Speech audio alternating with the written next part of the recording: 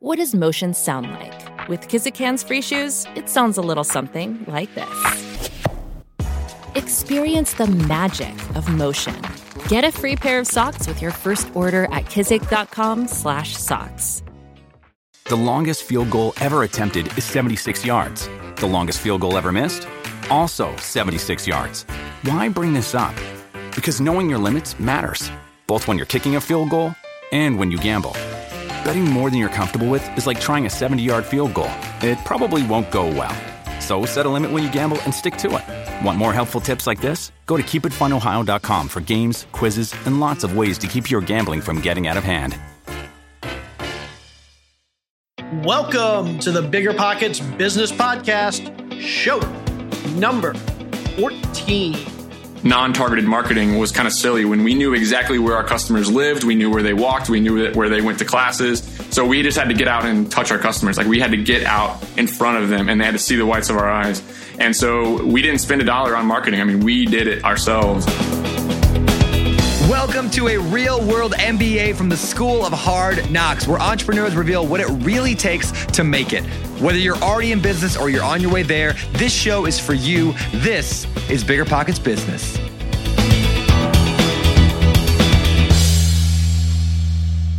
Hey there, everybody. I am Jay Scott. I am your co-host for the Bigger Pockets Business Podcast. Here today, as usual, with my beautiful co-host, Mrs. Carol Scott. How you doing today, Carol Scott? I have a very, very full belly. How's your belly feeling? I am not sure where you're going with this, but I have a very full belly also, full of ice cream. Yeah, because we went to the very best ice cream shop in the whole entire universe. And what could possibly make it the very, very best ice cream shop, you might be wondering? Well, here's the deal. Their ice cream's good. Actually, it's great. Can't lie. But here's the thing. We live in this place that has an ice cream shop on every single corner, but there's exactly one we will go to. And why is that? Because they, hands down, have the very best customer service ever. I'm going to tell you the one little thing they do that, as far as I'm concerned, makes them the best. You know how when you're eating ice cream and you get so thirsty? Well, get this. It's either the manager or the owner. I'm not sure who it is. He just walks around with a pitcher of water and little cups, and he just goes around from customer to customer, and he just pours you water. It's as simple as that. You don't have to buy water. You don't have to get up and go out to your car and get the bottle of water that you have sitting out there. He just offers you free water. Such a simple gesture that makes that ice cream shop number one in terms of service and creates such a loyal customer and fan base. I think I've now figured out where you're going with this. Yay! I knew it would come full circle. It always does. That is a great lead-in for today's show, where we're going to be talking about starting and growing a service business. Now, if you've ever started, or if you've ever thought about starting a service business, and I know I have, I've thought about starting a painting business. I've thought about starting a landscaping business, moving business. I've thought about starting lots of service businesses. And here's the thing. Every time I think about it, the first thing that comes to mind is, how am I going to compete with all the competition out there? All these businesses are very low barrier to entry businesses. And so there's a lot of competition. There's often a lot of big players in the market. And I think to myself, how am I going to compete? Well, guess what? There's always a way to grow a successful business if you can set yourself apart from the competition. And that's exactly what our guest today has done.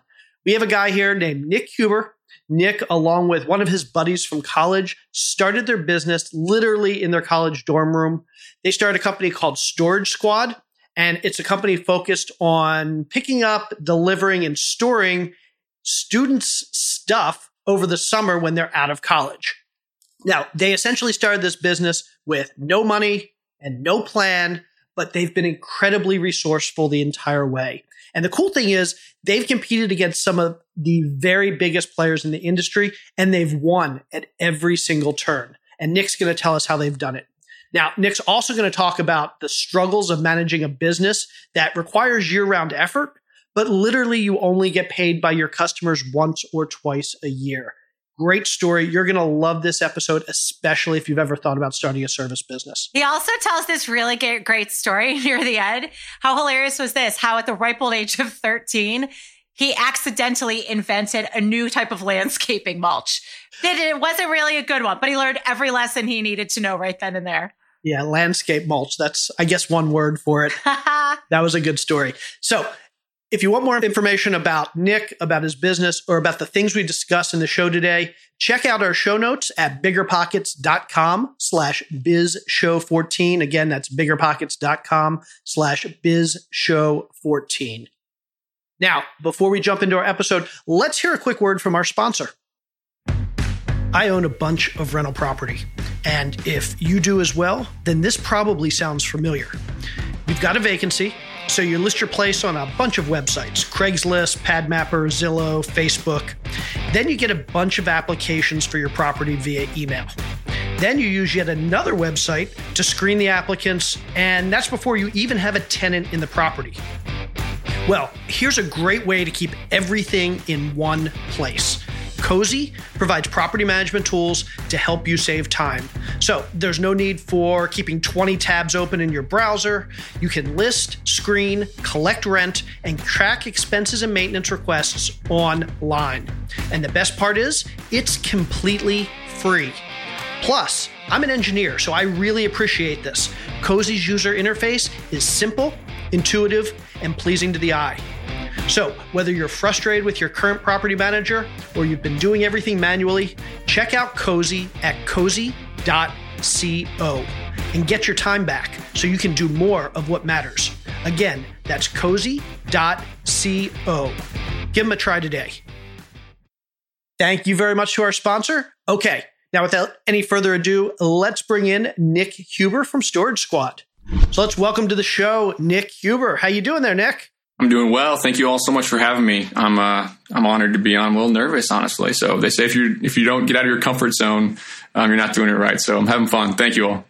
Thanks for being here with us. We're really looking forward to talking to you. And I'm so personally intrigued by this whole idea of Storage Squad and can't wait to dig more into it. Before we get into how you conceive the business, though, I think if I remember correctly, you had mentioned that you started Storage Squad while you were still in college. Is that accurate? Yeah, between junior and senior year of college, undergrad. Yeah. No kidding. So where did your business education come from? Did you go to school to be a business education major? No, not really. So I studied labor relations in college, which is a mix between HR and business. Ran track. I was along the same path as everyone else, just trying to figure out how I could do the best for myself and get the best job possible, when it kind of fell into my lap of a few opportunities that we ended up chasing down. Exciting. So that's the kind of the path you took when you were in college. So can you take us through a little bit of your backstory, where this whole idea started, where you decided that Storage Squad would be a good business to start? How'd you get up to that point? Yeah. So I was in the same predicament that a lot of college students are in when I leased my apartment on Craigslist over the summer because I wasn't going to be in town. And so did everybody else in my college town. So obviously I was going to have a really hard time finding somebody to help me pay the rent when I wasn't in town. So after a couple weeks of it sitting on Craigslist, nobody reaching out, I eventually had someone give me a call and said, "Hey, Nick, I don't want to rent your apartment over the summer, but my son goes to Cornell and he is looking for a place to put his stuff. The tricky thing is that he doesn't have a car. So can you go get his stuff and put it in your apartment for the summer?" And, and I was like, I don't know about this. I'd really like to rent it all summer long. I was paying like $400 a month in rent. And eventually I said, yeah, okay, for about $150, I'll go get it all, put it in my dorm or in my apartment. So I went and got it. Turned out to be a lot more stuff. Luckily, I had a 1999 Cadillac DeVille, a very big car that I bought from my grandmother with a huge trunk. So I fit all of his stuff in. It took me an hour or so of lugging up and down these stairs. It was really hot. I remember it being pretty miserable, but I put it all in my dorm, and then I collected the $150 and I was like, okay, what now? I can't rent this apartment. There's nothing else I can do. So the first thing that I did was tell all my friends, everybody in my network, that I was going to now do pickup and delivery storage from my apartment when they were going home. So I sent out emails to the track team. I had some friends in sororities and fraternities. I pitched what I was doing and how I was going to save them money over the big company in town. And before I knew it, I was running around like crazy, picking stuff up and storing it in my apartment. And before I knew it, my whole room was full. I was out of space, but people kept calling. So I ran to my friend's house in College Town. He's actually where I was moving the next year. His name is Dan. He's still my partner, best man at my wedding to this day. We were both on the track team together, good friends. I went up to him and I knew that his house that he lived had a basement. And so I went to him and I said, Dan, like this is what I'm doing. And he loved it. Like he got so excited. He pumped me up. He said, Nick, I want to be a part of this. And he had the second biggest vehicle in campus. He had a 1997 Buick LeSabre that was even bigger than mine. So it was a match made in heaven. Cars. Whoa, you're not messing around there. Yeah. So before we knew it, we were running around like crazy, putting up flyers, advertising for pickup and delivery storage. And we filled his room, we filled my room, we filled the basement of the house that we were moving. We actually rented 2 more rooms from 2 other guys who weren't going to be in town over the summer. We locked everything up. We ended up with about 50 customers. We broke even about on rent on our rooms and maybe even made a little bit of money. And we were just running around like crazy during finals week, picking up stuff. So just to summarize this for our listeners, basically Storage Squad is evolved into a company that does pickup, delivery, storage. And it started because you were trying to rent your apartment and some guy called you and asked you if you could store his son's stuff there over the summer. And so you just went, you picked it up, and that one thing led to you doing it again and again and again. And that's where the business came from? Yeah, I got to find the person who called me and send him a thank you note because, yes, my entire life changed that day that call happened. Wow. Okay. And so just for our listeners, where were you going to school? What were you studying? I was at Cornell University in upstate New York, Ithaca, and to this day, my entire social network back in high school thinks I went to school in New York City because they don't understand New York geography. But yeah, so I was studying labor relations. I was studying a mix between business and kind of human resource management. And I was, running track. And actually, it's funny because that was right during the peak of track season that all that happened. So me and Danny, we have very vivid memories of at the Ivy League championships, which is during finals week, we were about to get in the blocks to run the hurdles, and we were answering customer service calls, like telling people that, we'd be back in 3 days ready to pick up their stuff, basically. So literally you're a year from finishing college and a phone call kind of set you in a direction that you then go for what we'll talk about this, but for many, many years to come. Absolutely. And so when it was all done, Danny and I sit down, we take a breath. We had just had a good time and really kind of worked hard at this. And we had big dreams about it. So we kind of sat down and looked at each other and said, okay, so we have one more year at an Ivy League school.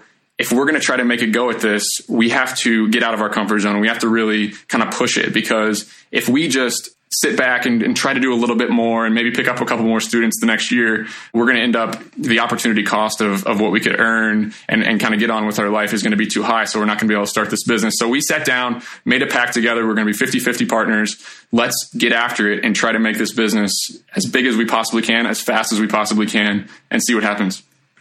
Cool. So what were the next steps? Did you write a business plan, or did you say, let's just start finding customers and figure out what to do with their stuff? Yeah. So the thing is, we weren't the only company doing this. There were several companies. There were several companies in our town. There was a big company that got about 1,500 customers every year right in Ithaca. There were a nationwide company that had just been bought by U-Haul to do this. So the first thing we did was we dove in and studied all of those companies. We called them playing customers. We looked at their websites. We figured out exactly how they all worked on every city. And we said, okay, what can we do a little bit better?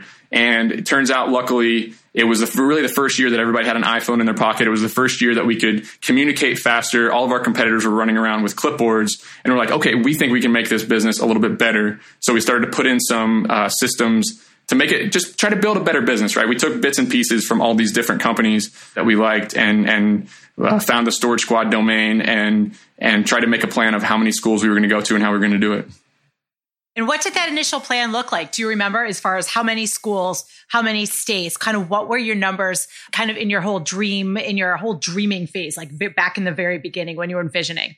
So we knew we had to set goals, and if we didn't hit a goal, then it was going to be unfair for us to ask each other to not get jobs and go on and move with our lives. So we set a 250 customer goal the next year. So this year in our dorm, we got 100 or about 50 customers.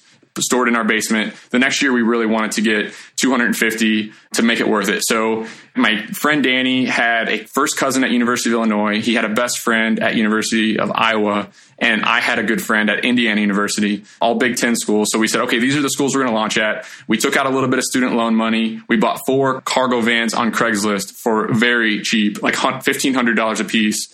And we just set up our systems, put these cargo vans in these cities. We convinced our friends that it would work, financially for them to do it. And then we basically just tried to figure it out as we went. So, okay. I'm trying to get my head around this. This is amazing. You're still in your junior year of college. You decide it's time to start this business, but you're going to do it while you're in your senior year of college. And rather than just focusing on your location, you're like right out of the gates, you're going to expand and you start in different cities and you call your buddies in these different states. You buy cargo vans and you're going to get these 250 customers. Where at this point, where are you thinking you're going to store their stuff? I mean, were you going into your other friends' dorm rooms, or what was the plan from there? This is we got creative. We hit the ground and just tried to find places to store the stuff. I mean, in one place we stored it in a small retail place that was vacant, and another place we stored it in a farmer had a nice pole barn that he would rent out a piece of it for us. So we just got really creative and really resourceful because we didn't have any money. We didn't want to bring on financial backing. We just wanted to try to get as many customers as possible. If we didn't get enough, we were going to go get jobs. Danny had just done an internship in Washington, D.C. I had an offer to go work for Coca-Cola in California. So we knew that we had to just try to get as many customers as possible and figure everything else out as we went. So what was that when was the first time you decided, okay, we can't keep storing stuff in our dorm room or in our basement. We can't keep driving things around in my old Cadillac or his old car. When did you finally decide we have to start formalizing this and actually doing things more business-like? Yeah, I think Danny and I were smart enough to do a lot of things right in the early on. First of all, we were very open and communicated our goals with each other and what we wanted to make of the business and what we wanted to do with it, and how we formalized our relationship and what we were going to focus on and what we were going to bring to the table. And yeah, we knew from the beginning that it wasn't scalable to store stuff in each other's in dorm rooms and drive around in our vehicles. So we started to plan. We built a website. We built a system for tracking orders. We built a way for customers to sign up and pick appointments, and then a way for us on the ground or our employees on the ground to kind of manage their schedules. And because it's logistically a nightmare of a business. Like, you have students in all different dorms all over campus. They all have different things to store. We had to figure out how much we were going to charge, how we were going to make the invoices, how they were going to pay, how they were going to schedule, how we were going to organize the stuff in the warehouses. And then after the end of the summer, you got to figure out how to get all that stuff organized and back to all those students.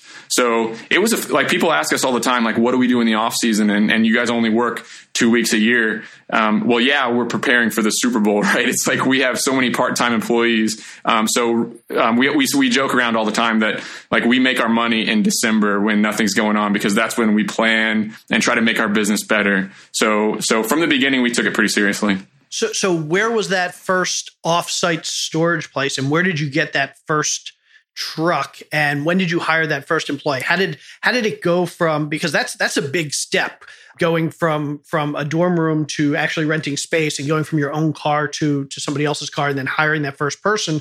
It just feels like it's a step function. Business is often a step function, but it feels like that's a huge first step.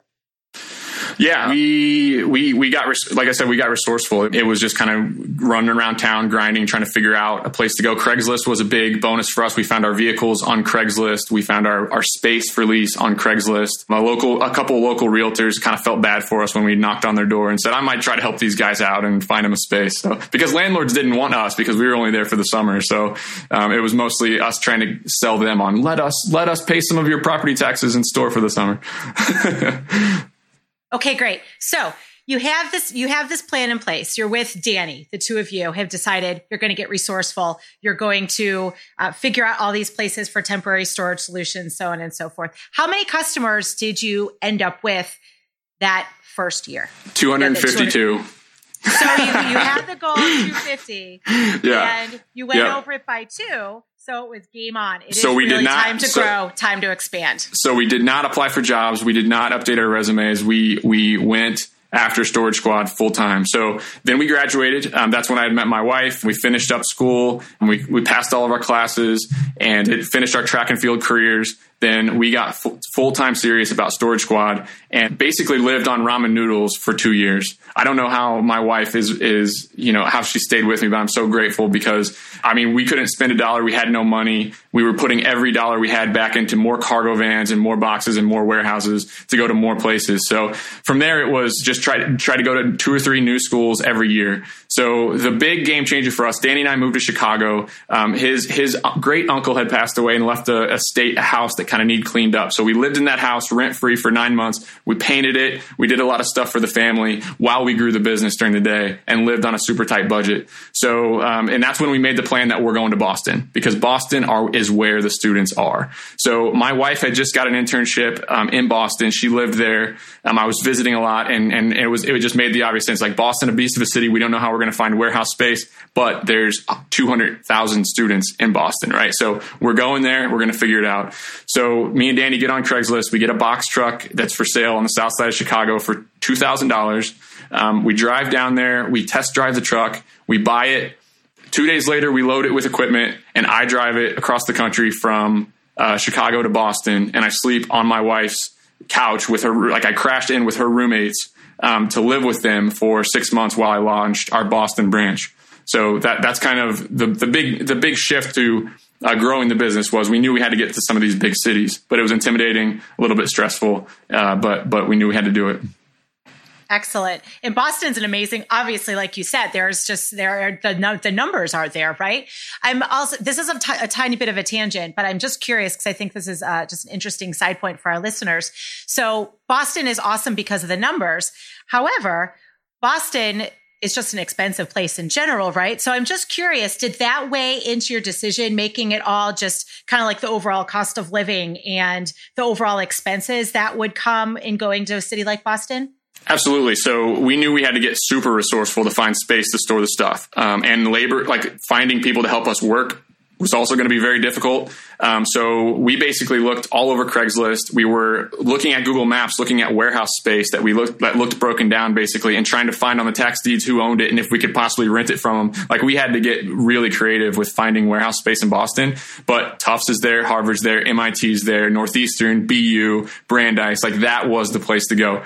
So ended up tying down a warehouse with some goals. And I went there in, I think, February 1st. And from February 1st to April 1st, it was all marketing. I was handing out flyers. I was writing sidewalk chalk on the ground. I was just out all day, every day, just trying to figure out how can we get as many customers as possible to make this worth it. So this is just as grassroots as it gets, right? I mean, you're just in the very, very beginning. You're talking to all your buddies in all these different cities. When you realize it's going to work, you bring it back with Danny. You move to Chicago, and after that, you go full speed ahead in Boston. And you're like physically on the ground, like sidewalk chalk, handing out flyers. Did you have other types of marketing as well, or were you really in the beginning just full on the two of you?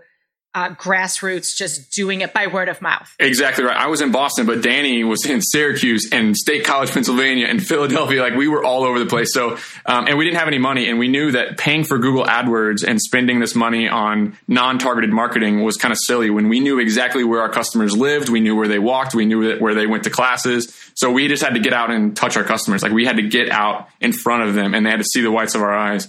And so we didn't spend a dollar on marketing. I mean, we did it ourselves.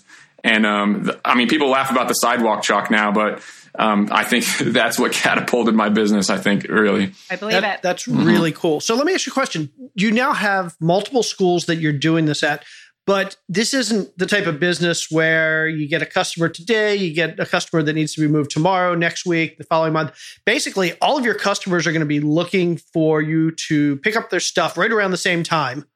And then all of your customers are going to be looking for you to kind of return their stuff around the same time. So you're managing businesses in multiple cities that are very time sensitive. So how are you organizing and coordinating basically like the end of the school year, the beginning of the school year in all these different cities and all these different schools when there's only two of you? Yeah, so we did a really good job communicating our mission and motivating some key employees to help us along the way. But what ended up happening in a lot of our cities, and this is the year where we tripled in size that year. In Boston, we were hoping for 800 customers and we got like 1,200. Our warehouse was too small. Everything was crazy. So Danny ended up flying in. We ended up having Danny's brother flew in. Like we were really kind of in trouble because all these customers, like you said, they needed it at the same time. We could only be in so many places at once. So normally we have 2 or 3 guys on a crew driving around town, picking up stuff. Well, it was me on a crew all day by myself. And it was my wife answering customer service calls after she got home from work. And it was when we got back to the warehouse, all of our crew was so exhausted from the day's work that we had to send them home because we couldn't risk them not showing up the next day. So we would sit at the warehouse at 7:00 p.m. with 7 full trucks outside that needed to be emptied by the morning. And me and Danny would just unload these trucks by ourselves until about 3 a.m. And then we would walk across the street to McDonald's with some baby wipes and clean up a little bit so that we didn't smell in elevators the next day. And we would try to get half an hour's sleep on an air mattress in these grody warehouses, in these broken down warehouses and not the great parts of Boston. And we look back at it now and we love it. We love those days, but it was definitely a grind. Absolutely. So after that, that first summer is 800 was your goal, and you end up with 1,200. Did I hear that correctly? That was just in Boston. That was just in Boston. So I think that was 2012. So we maybe skipped one season. So, but yeah, we just grew really fast, and it was really, really stressful every year. But it was what we had to do because we only got paid once a year, right? So if it's comfortable and you get enough customers and you look back and it wasn't scary, oh my gosh, how can we get this done? Then we hadn't quite done enough to do the things that we want to do the next year. Cool. And so that was Boston. So now you're in New York, you're in Boston. Did you mention Chicago? Yeah, a couple of Big Ten schools that we had picked up, and we were just anywhere where we thought we could hire somebody, we would open a branch at that point. And as you're scaling, are you consciously thinking about how you're going to scale? Did you ever think, maybe we should franchise this, or maybe we should license the name and let other people handle it? Or from day one, you were like, no, we're going to keep doing this ourselves. We're going to go to more schools and more states, and we're going to manage this ourselves and keep everything in house. Yeah. So our main competitors out there were just middlemen contracting with moving companies. They made a deal with a moving company that did all their labor, and they were just a website for people to sign up. And we really took pride in the fact that we were the same people that you called on the phone were going to be the people showing up to pick up your stuff. So we could provide so much better service. A customer could call us and 20 minutes later, they could be on one of our schedules because instead of running around with a clipboard, we were running around with a tablet that we could update schedules on and do things a lot faster and more efficient. And also we just got way more volume. Our prices are really low. They've always been really low. And we just got a ton of volume. So when our competitors were showing up at a dorm and picking up one box and then driving to another dorm and picking up another student, we would show up at one dorm and there would be 30 students on the sidewalk waiting for us to show up. So we could load a truck in 2 hours, whereas what took our competitors 8 to fill. So we just found a way to charge a lower price, be ultra efficient, and kind of utilize the technology that was just in 2012 just becoming in everybody's pocket, right? So that was a huge advantage for us. And another just big blessing for us was that the customer base was expanding massively. So between 2011 when we launched and today, there are double the international students at some of these Ivy League schools and in Boston because the colleges started needing more tuition. They started wanting to increase their endowments and started having a ton of international students come into these colleges. And an international student was our target customer, right? They didn't have a vehicle. They didn't have a way to get their stuff to storage. And also students started traveling more to go to school. California students would go to school in Boston. So the out of state and international students just skyrocketed. So we didn't take a single customer from our competitors. It was just a growing market. And it was just such a blessing that we got in at that time. Wow. And so that was a few different states. Where are you today? How's that scaling gone since 2012, 13? Yeah. So, the next year we got 5,000 total customers. The year after that, we got 7,500. And I think it was last year we had 10,000 customers. So wow. We're in 11 states. We're the contracted storage provider at George Washington, at Penn State, at Brandeis, at Emory. That means we have a relationship with the school and they kind of promote us, and we can go in the dorms to do early deliveries and like make it really convenient for our students. So, and as we've also gotten hired some executive help on our management team that are phenomenal at helping me and Danny live normal lives now, especially since I have 2 kids and so on. That's awesome. Okay, I want to talk about a couple different things that you just mentioned. Sorry, I didn't mean to cut you off there, Carol. No, that's great. I'm ready to go. So first, you talked about getting exclusive contracts with a couple of these schools. How did you do that? What did you? How does that come about? Yeah, that was about sales. I mean, we bugged them and bugged them and bugged them. And then we got in front of them, shook their hands, put a PowerPoint up about how amazing our company was and said, hey, look, these other companies are using clipboards and our customers get a text message when we're on the way with a link to track where our truck is. And then they finally said, okay, well, you must charge double what the competitors charge. And we'd say, no, actually, we're more affordable. Like, we're more affordable. So once they were open to switching providers or signing on a new company, it was a pretty easy sell. But it was me and Danny getting in front of these people and going to see the executives and cutting through the bureaucracy sometimes of, we don't know who's going to make this decision and we're not sure. And it was definitely frustrating. And I remember we'd go in, we'd pitch a school, and me and Danny would sit back, and it would be a month before they made a decision. And finally, that email would come through, and it would say, like, you have been selected to be the storage provider, and we would just have a big celebration. It was amazing. So that's awesome, and I imagine, like, once that happens, your marketing costs and your penetration in that market just has to skyrocket, because suddenly you're being endorsed by the school, and you don't need to go and convince anybody that you're reputable. You don't need to convince people that you can get it done. You don't need to convince people that your prices are good. Basically, the school is already doing all of that reputation stuff for you. Absolutely. That's what kind of pours rocket fuel on a branch, is when you can get a school to put their name behind you and you go from 600 customers to 1,200 customers in a year. And that's what really allowed us to kind of break through from always be pinching pennies to actually build a profitable, scalable business that is healthy, and we can hire good management and we can put systems in place that make the customer experience even better and build some of our own software. And so, yeah, getting those school contracts was absolutely huge for our brand and building the business. That's very cool. Yeah, really cool. You talked a little bit a couple minutes ago about you brought in marketing help on your executive team. Can you take us through a little bit more what your overall organizational structure looks like? Because you're big enough now that it's clearly not just you and Danny, I would suspect. Mm-hmm. So kind of what does that whole management team look like?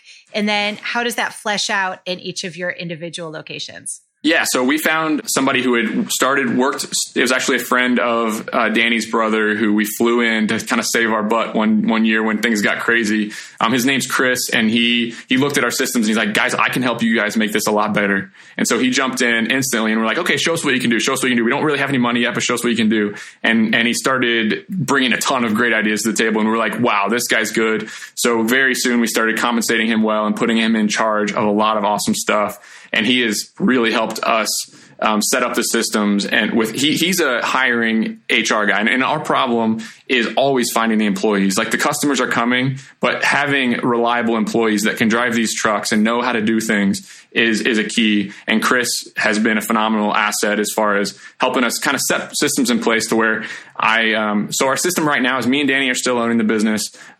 Chris is a management hire that we have. We have another full-time employee. We have 2 full-time employees that do customer service and admin stuff and helping us all over the place. And then aside from the 6 of us, it's 350 part-time employees when the busy season comes still. So it's still a challenging business. Wow. And is your customer support, your customer sign up, your customer service, is that all centralized? So if I were to go to a school today and see, Storage Squad, I need to call them to help with my kids, would I be calling the same number as somebody whose kids go to a different school, or is it very... Yeah. I'd say the key for us, and we struggled for a really long time with our systems on the ground, and it was always, we can't find good people. And I think this is just a lesson that any business can take on, and something that took us so long to learn, is that as soon as we started simplifying the job for certain employees, The training got better. The turnover didn't cripple us as much. So at first, like, we were running around on the ground and we had a tablet with a checklist on the back of it with 23 things to do when you needed to service a customer. And so all of our employees were confused. They weren't set up to succeed. Our customers were having a poor experience because everybody was doing a little bit of everything. Like you said, like, our customer service was getting done by the guy on the ground. He was making the schedule changes. He was communicating with customers. He was writing the invoices.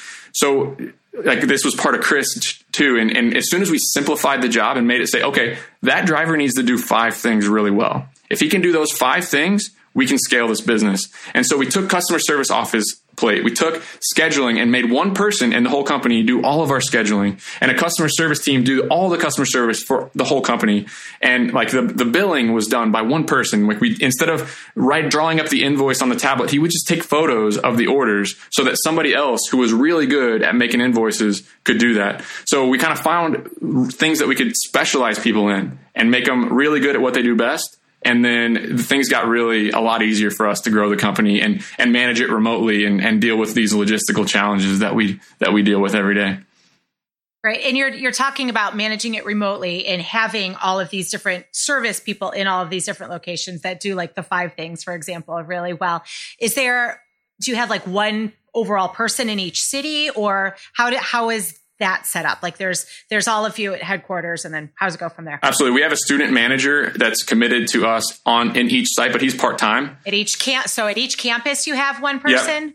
Who's part-time. Yep. That's cool. Okay. And it's a student as well. So that's a great opportunity, like a great resume builder, a great internship, that type of thing. We've hired several, like all the people in our management team are ex-students. Like, one of our full-time guys we hired because he was our operations manager at Penn State, and he did a really good job for us.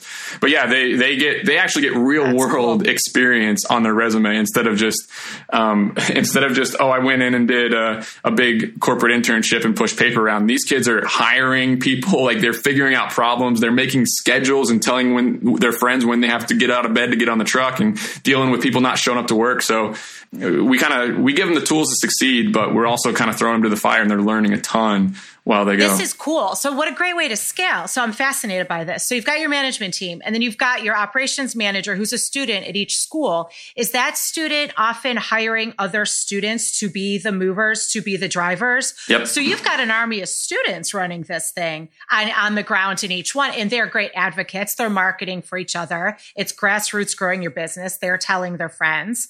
This is cool. It's a great setup, because the students they're all going to go make 50, 60 grand a year the next year. And they're working for us for $15 an hour and doing work that they enjoy, being around their friends, and they're clean cut. They're providing good customer service. Great. They're excellent ambassadors of our brand. So while our competitors are kind of hiring movers and all the norms that go along with movers and trying to find movers, we're hiring students who already know their way around campus. They already know how to communicate with the parents and the students. And it just makes the service so much more enjoyable for everybody who interacts with our business.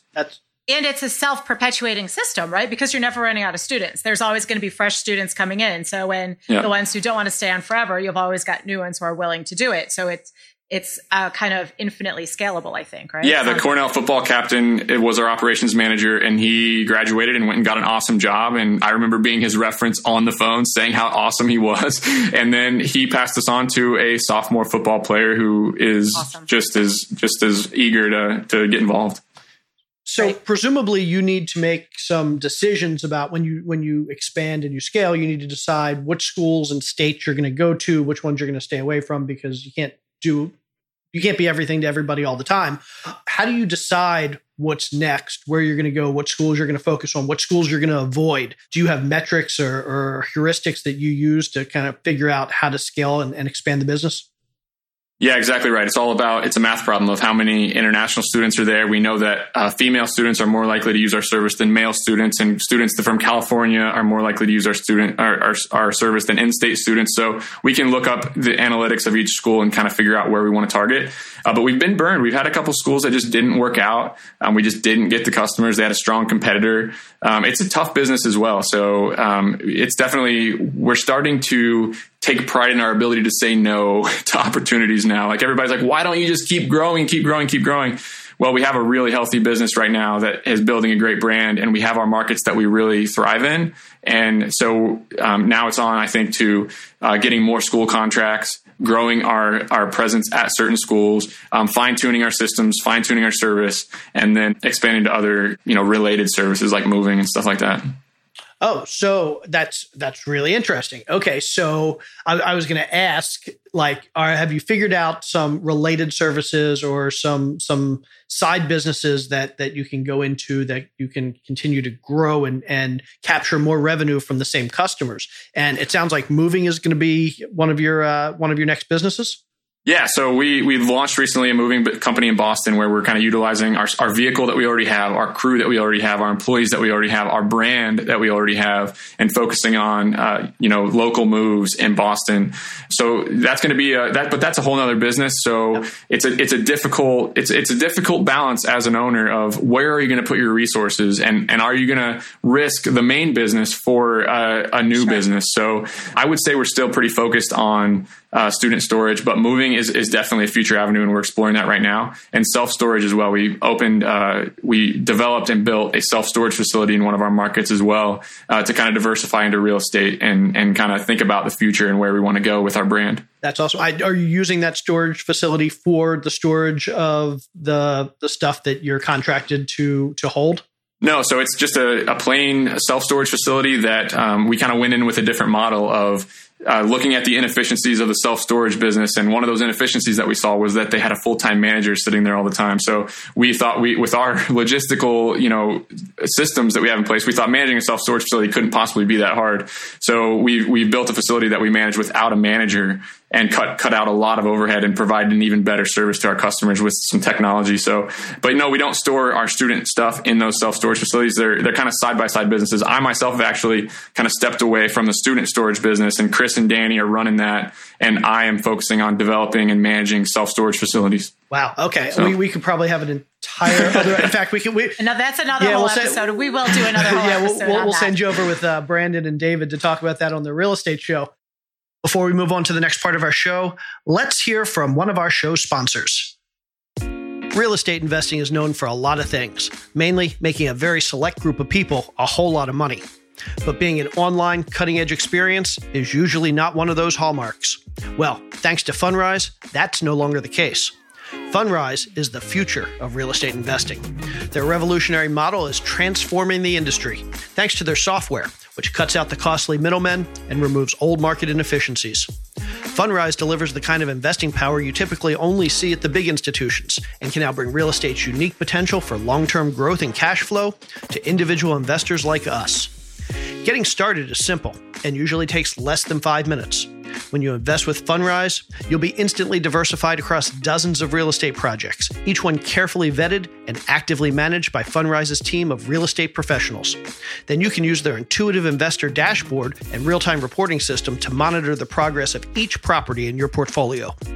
Now that's the future of real estate investing. So, are you ready to get started? Then visit fundrise.com/BP Business. That's FUNDRISE.com/BP Business.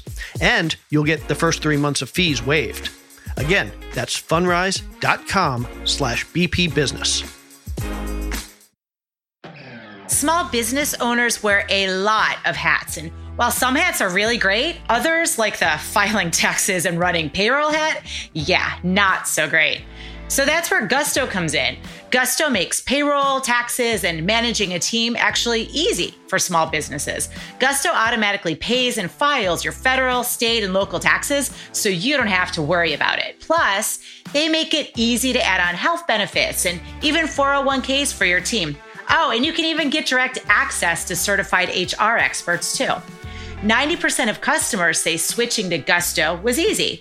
You can do it in less than 10 minutes. And if you're thinking, oh, I already work with tools like, say, QuickBooks, well, get this. Gusto can integrate with those platforms, so you can keep everything in one place, all online. So listen up for this offer. Because you listen to BiggerPockets Business, you get 3 months free when you run your first payroll on Gusto. This is one hat you're going to be glad you gave up. So try a demo and see for yourself at gusto.com/BPB, like BiggerPockets Business. Again, that's gusto.com/BPB. So what is next for Storage Squad? So is it going to be building out related businesses? Is it going to be continuing to grow into new markets? How big do you want to get? Have you thought about this? Or are you just taking things as they come? Yeah, so we've built up something really awesome now. Our business is really healthy, and me, Danny, and Chris, we sit down a lot and we think like we got to set some goals and some plans, and what does everybody want out of this? And it's a good problem to have because we have opportunities thrown at us all the time. Should we do pickup and delivery container storage like the pods, or should we do more moving branches, or should we just continue to nurture our healthy business, which is definitely the plan. So we're going to go to a couple new schools a year, I think, and try to get more contracts and just to keep healthy growth and try to not mess up what we've worked so hard to build. That's very cool. So can I ask you a couple questions about the financials? Yeah, sure. So, and I'm not going to ask you how much money you guys make or anything like that, but just to give our listeners an idea, we talked to some other businesses about margins, meaning for every dollar that you charge your customers that you bring in revenue, how much do you actually end up keeping after you pay for storage and employees and vehicles and all of that stuff? Do you have a good idea of what your margins look like? Or are you keeping 20 cents out of every dollar, 80 cents out of every dollar? Yeah, so we take pride in our ability to run a very lean business. Like we don't have any offices. We buy all of our vehicles used and affordable. We're very good purchasers as far as warehouses go. And we, around 20% is a margin that we shoot for as far as a healthy range that we're happy with. Oh, and any idea how that compares to your competitors? I think it's probably a little better, but it's a tough business. There's a lot of new competitors coming on to the scene. Like we have new competitors launching in every city. So if you're listening to this and you're a competitor, our margins are very slim. Don't even bother. Totally not worth it. It's a really good reminder to all of our listeners who it's too often, I think people that are new to business or new to entrepreneurship, they often forget that, just because you might be making $10,000 or $100,000 or $1 million or $100 million, it doesn't mean you're actually taking that much money home. So for every $100,000 you guys make, you're actually walking away with $20,000. Yeah, so I'm still living an extremely frugal life. I mean, I'm lucky enough that I have time now to do the things I want to do, which that's why I'm so excited about what this business has done for me, because I can spend time with my family. I can chase other avenues. I have a freedom of never having to really, well, I wouldn't say never, but I don't have to go get a job and trade my time for money. So it's been a beautiful experience for me, but I'm not a 100 millionaire and I don't think I ever will be. Okay. Well, with that in mind, what could you have done differently, do you think, from the beginning to have made this business even more successful? If you had to start over today, let's go back to 2011, and you're starting this business over again, is there anything you would have done differently that here we are 8 years later where you would have said, okay, we are twice as successful or 5 times more successful? Or are you pretty convinced that the way you've grown and the way you've done everything is pretty optimal?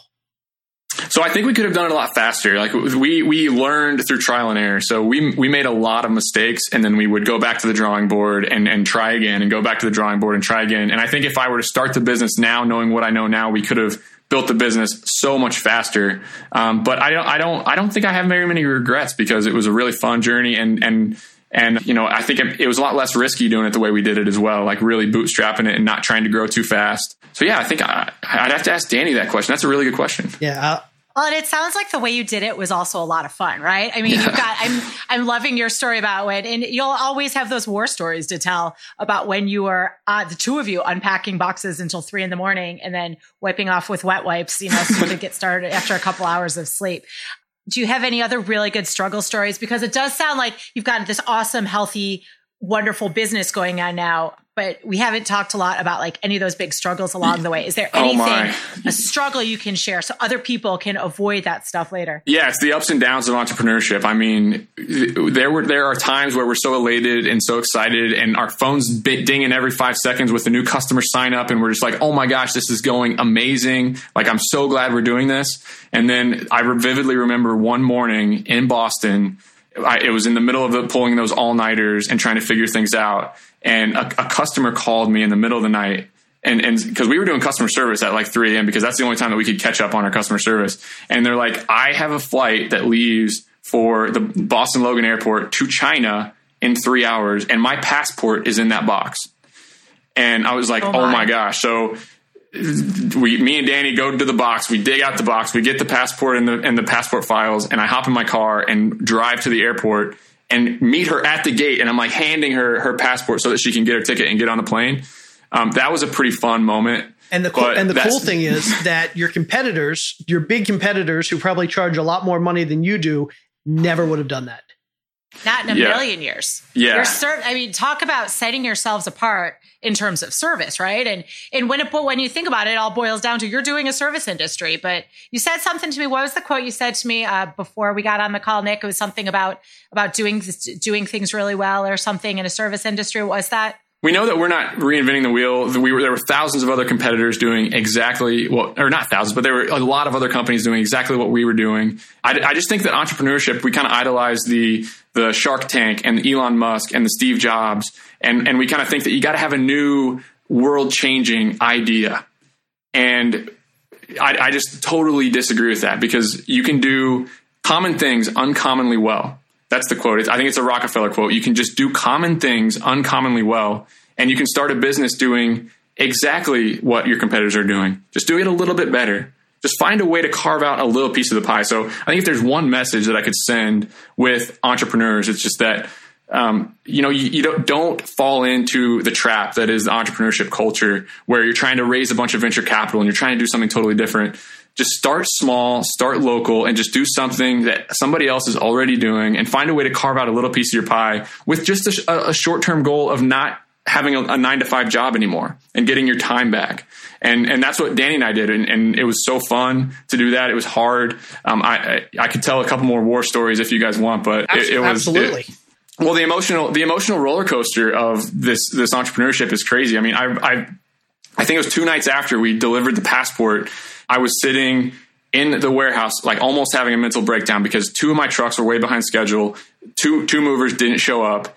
A guy had just put diesel fuel into a gasoline engine on one of our trucks, and it was broken down in the middle of Boston, and it was full. We didn't know how to get it back because it was full and broken down. And I just remember having like an emotional breakdown on the street and like crying and calling my wife. And I just wanted to call my mom. I was like, why am I in Boston doing this and taking all these chances and doing all this and being so uncomfortable? But then, 3 days later, you just realize that it was all worth it. And Tim Ferriss talks about something that's pretty cool. It's called fear setting. And like, what is the worst thing that can happen? What's the worst thing? And if you can come to terms with that, and you can realize that you're going to be fine, your family's going to eat, you're in America, you have those fallbacks. And so when we would have things like a perfect storm of everything going wrong, I guess no one was ever injured. So we were so blessed that didn't happen, but it just puts it all in perspective of the little things in life that people get really, really stressed and worked up about, and how at the end of the day, we're all in America and just sitting back and with all that. So that's some great big picture thinking. No, I love the whole figure out, and we do this with our kids a lot, which is when they're scared of something or when they're apprehensive, just thinking about what is the worst thing that could happen. And it often puts you in a frame of mind that, there's no reason I shouldn't be trying things, because the worst case outcome really isn't that bad. Unless, of course, you're my 9-year-old who will generally say, well, you could fall into a volcano.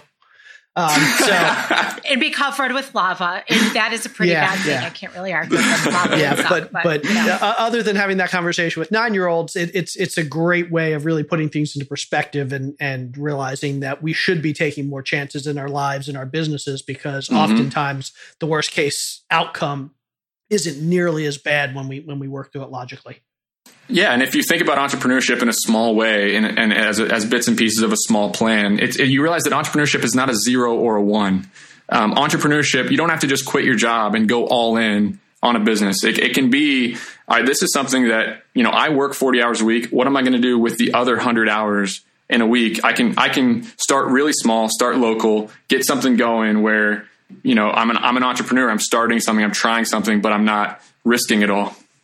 I love that. I love that quote. Really entrepreneurship isn't a 0 or a 1. I love that quote. Yeah.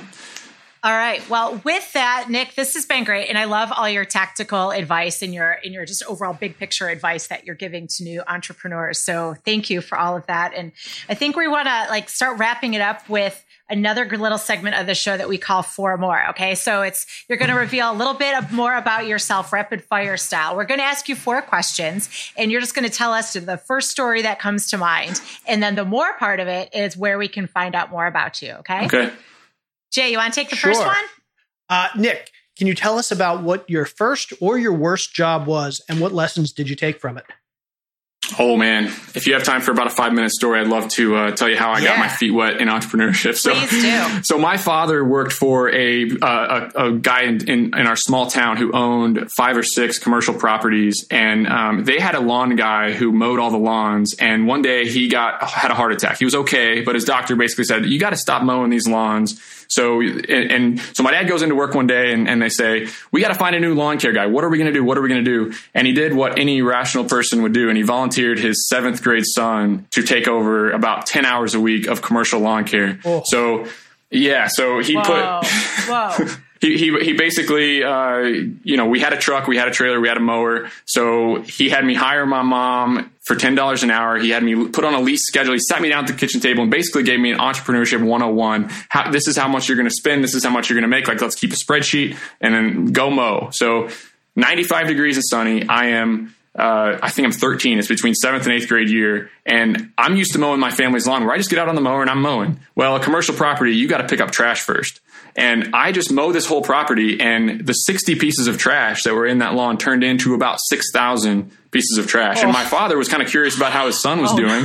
He drives by to look and see how his son's doing at this job. He's probably pretty anxious. And he sees just a pile, it literally looked like it snowed in the lawn. There's trash everywhere.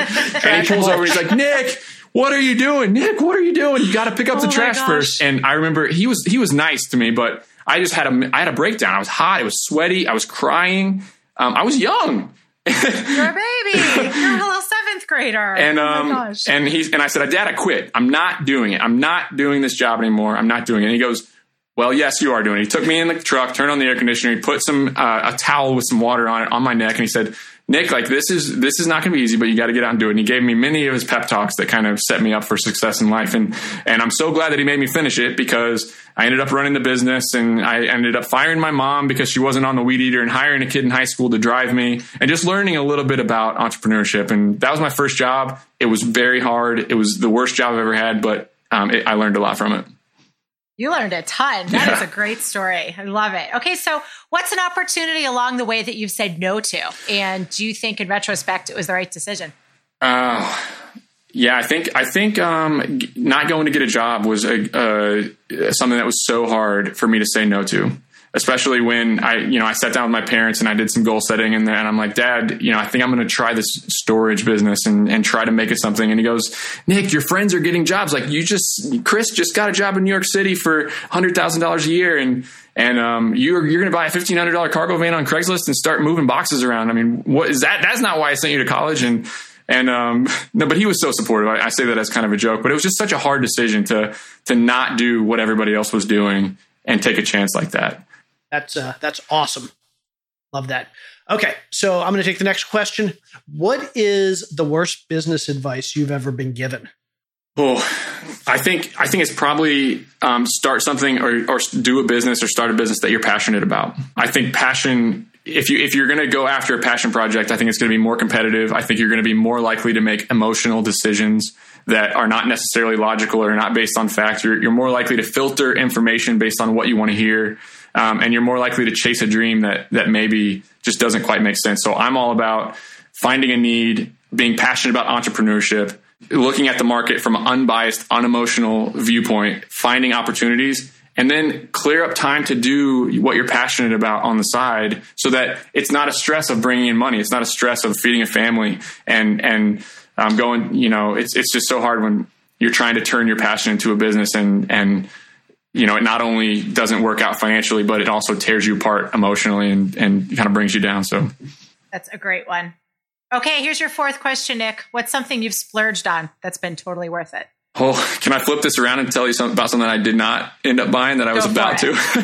So totally, yes. So we ran this business for 5 years in Boston. My wife was there and we had our first son. And about 3 or 4 weeks after we had our first son, I realized that living in these cheap apartments that are not very nice in Boston was just not something that was scalable. So I had to buy my family a house. So we started looking for met with realtors, started going to see some houses in Boston. We realized that it was going to cost about $750,000 or $1 million to live there, to buy a house. And it was with no garage. It was a 1950s house. It was maybe 20 minutes from anything.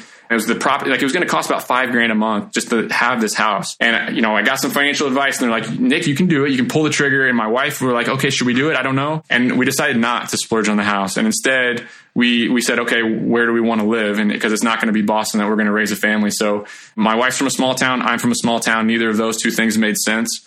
We decided to take the whole company remote. All of us left Boston. Danny went to Chicago, and my wife and I went south for winter and basically toured different towns. And we made a spreadsheet of what 20% of the stuff that we do brings 80% of our joy, and where can we find that, not having to get ourselves in a tight financial spot. So we made a list, and it was live music, it was cycling, it was being outdoors, it was having a college environment, it was having a low cost of living. And where can we find that within an hour and a half of an airport and still be in an awesome city to raise a family? So we ended up buying a $300,000 house that was way, way bigger and nicer than the house in Boston in a town called Athens, Georgia. And we moved here a year ago, and I'm so thankful that we did it. That's an awesome reverse splurge. I love that story. That's perfect. And I think Carol and I can both say we're fans of Athens, Georgia. We actually almost did some investing there a few years back. Awesome. Well, if you're in town, let me know. So absolutely. Definitely. Okay. So that was the 4 questions. Now let's jump into the more part. Where can our listeners find out more about you and find out more about your business? Yeah, so StorageSquad.com, that's my student storage business. But I actually have a little side project where my little brother is starting a business right now. He's doing a lawn care company. And I was mentoring him, and I said, you know what? I wish I had some information like this when I was young. So I started a little blog and a podcast called The Sweaty Startup, where I talk about service-based entrepreneurship, doing common things uncommonly well. And I've been writing and recording podcasts and interviewing people that are just doing businesses that aren't necessarily flashy, but are low risk and can get you out of that 9-to-5. So it's called The Sweaty Startup. You can also email me if you want to get involved in any way. You want to talk to me, you want to ask me some questions, you work for Storage Squad, email me, nick@sweatystartup.com. I'd love to help you with anything that you're working on and give you a little piece of advice if it might help. And it's the Sweaty Startup Podcast? Yeah, that's right. Awesome. Nick, thank you so much for being with us.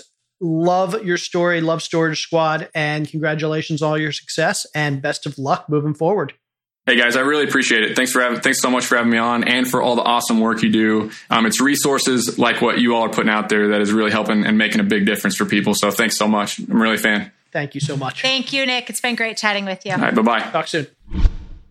Wow, that was an awesome episode. I really enjoyed that. I've always wanted to start a service business, and literally the things that have stopped me from doing it are the same things that he didn't even think about and then was able to overcome with great marketing and great service. Yeah, I loved how they had really in the beginning, just an idea, no real plan, no money. They just went out, they hit the ground running, were super resourceful, and they just did it. And I totally love that gem about how he said entrepreneurship is not a 0 or a 1. Yeah. I mean, too many people think, okay, I have to go all in if I'm going to start a business. You don't have to go all in. You can start something on the side, driving your old, what was he driving? A Cadillac, and storing Buick, whatever, and storing stuff in your dorm room. And that led to what is now a 7 or 8 figure business. I guess we never really talked about how big his business is, but I know it's pretty big. So anyway, great episode. I really enjoyed that. Anything else to add, Mrs. Scott? Let's wrap this up. Okay. She is Carol. I am Jay.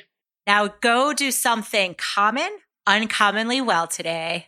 Yay, I said it correctly. Nice. Ha! Whoever would have thought. Thanks, everybody. Have a great day. See you soon.